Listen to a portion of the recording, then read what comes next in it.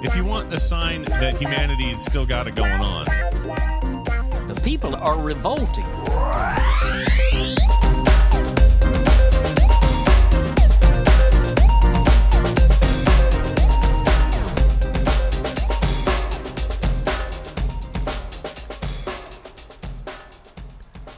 Welcome to People Are Revolting, a daily dose of disobedience.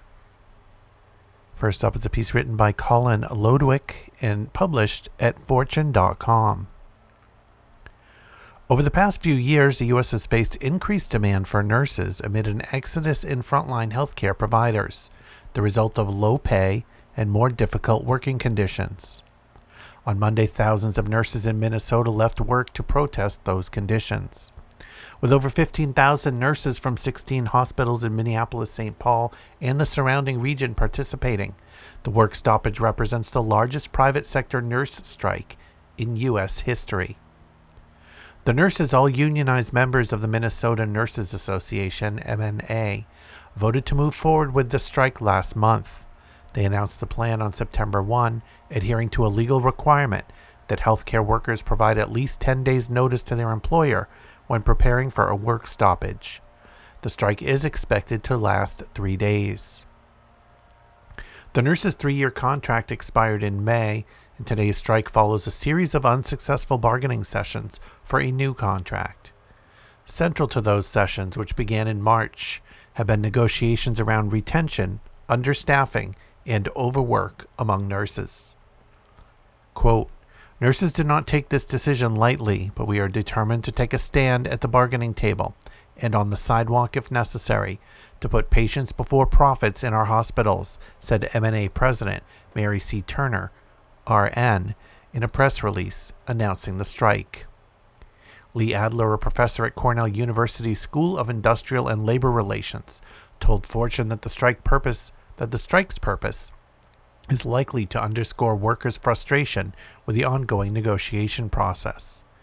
"It's so large we've never seen anything so expansive," he said, adding that the relatively limited time frame for the strike shows that it is more of a wake-up call for the nurses' employers than any attempt to interfere with patient care. Twin Cities hospitals, which represent the impacted hospitals, say that the strike could have been avoided. Quote, "The Twin Cities Hospital Group is deeply disappointed that the nurses' union has chosen to strike before exhausting all efforts to reach an agreement," said Paul Omout, a spokesperson for the group, in a statement to Fortune. "To be clear, the union's choice to strike is theirs and theirs alone."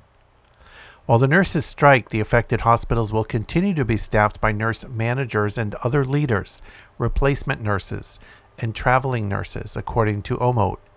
People may experience longer wait times for services while care teams triage patients, he said. The Minnesota Department of Health will monitor the hospitals throughout the strike to ensure they continue to provide proper care. The strikes come as more Americans support labor unions than at any time in half a century. Earlier this month, Gallup's most recent work and education survey revealed that 71% now say they support organized labor. The last time approval was so high was in 1965. "The MNA strike is a sign that worker power continues to be strong," said Adler. "It almost makes the serious observer of labor relations wonder whether a more massive set of work stoppages are on the horizon," he said, noting that thousands of rail workers in the U.S. are in a position to strike as early as next week. "Workers are no longer willing to be the daily, quote, superglue to hold these systems together," he said. And here's another piece on the strike, this one by Sharon Zhang, published at truthout.org. 15,000 Minnesota nurses began a 3-day strike on Monday in what the Minnesota Nurses Association says is the largest private sector nurses strike in U.S. history. The strike spanned 16 Minnesota hospitals and was authorized by union members last month, after over 5 months of negotiations with hospital administrators led to what the union says are inadequate or essentially non-existent offers for workers' safety, staffing, and salary demands. Hospital executives have already driven nurses away from the bedside by their refusal to solve the crisis of staffing and retention in our hospitals, and we hope they will not be so brash as to fire nurses for standing up to demand better, MNA said in a statement earlier this month. If hospital executives want to avoid a strike on September 12, they should spend less time and money on lawyers and more time working with nurses to settle fair contracts to improve patient care and working conditions in our hospitals, the union continued. Nurses say that while they didn't want to strike, issues like understaffing at their hospitals mean they aren't able to adequately provide for patients, even when a patient is facing an urgent or emergency situation. I can't give my patients the care they deserve, Chris Rubesh, vice president of the Minnesota Nurses Association and a Duluth nurse, told the Washington Post. Call lights go unanswered. Patients should only be waiting for a few seconds or minutes if they've soiled themselves or oxygen came unplugged or they need to go to the bathroom, but that can take 10 minutes or more. Those are things that can't wait. The union has asked for a 27 to 30% raise over the next 3 years. These raises would more closely match both inflationary and staffing pressures that its members face, they say, especially as nurses as a whole have faced increased risks throughout the pandemic. Hospital administrators have countered with a 10 to 12% raise over the next 3 years, or a bit over 3% a year on average, far lower than recent rates of inflation. The hospitals blame the strike on workers, saying that they have refused to negotiate, although the MNA claims it is administrators who haven't budged on key issues. Quote, nurses have steadfastly refused to go to mediation, a spokesperson for Twin Cities Hospital Group said to the Washington Post. Their choice is to strike. Many of the hospital groups are hiring nurses to replace workers as they strike. Twin Cities Hospital Group said that it's hiring 2,000 traveling nurses during the strike, while other affected hospitals are also bringing in temporary workers, according to reports. The workers have garnered the support of local and national lawmakers, including Minnesota Attorney General Keith Ellison, a Democratic Farmer Labor Party member, and Senator Bernie Sanders.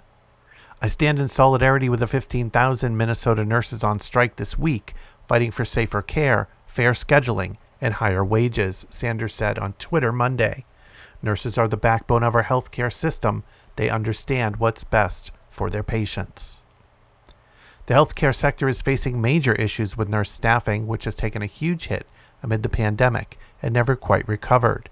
While administrators complain that nurses are, quote, exploiting the shortage, nurses across the country have said that the shortage can be chalked up to hospitals' failures to adequately invest in their own workers.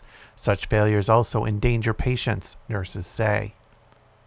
Healthcare workers have led strikes throughout the pandemic. According to the Bureau of Labor Statistics, there were 5 strikes of over 1,000 workers from unions representing healthcare workers in 2020 and 4 such strikes in 2021.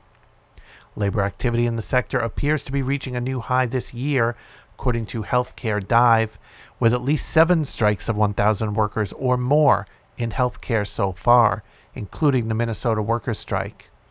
Recently, a strike set to consist of hundreds of nurses at UW Health in Madison, Wisconsin, was narrowly averted. If you want to check out back episodes of People Are Revolting, just go to peoplearerevolting.com. You can also follow on Twitter at People Revolting. Keep revolting, and thanks for listening.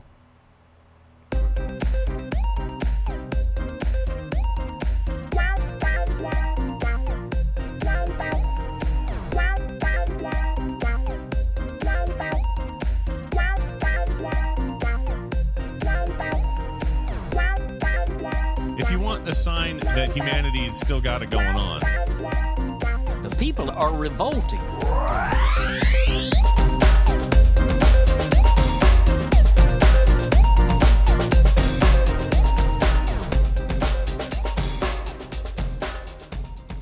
I think you just nailed it.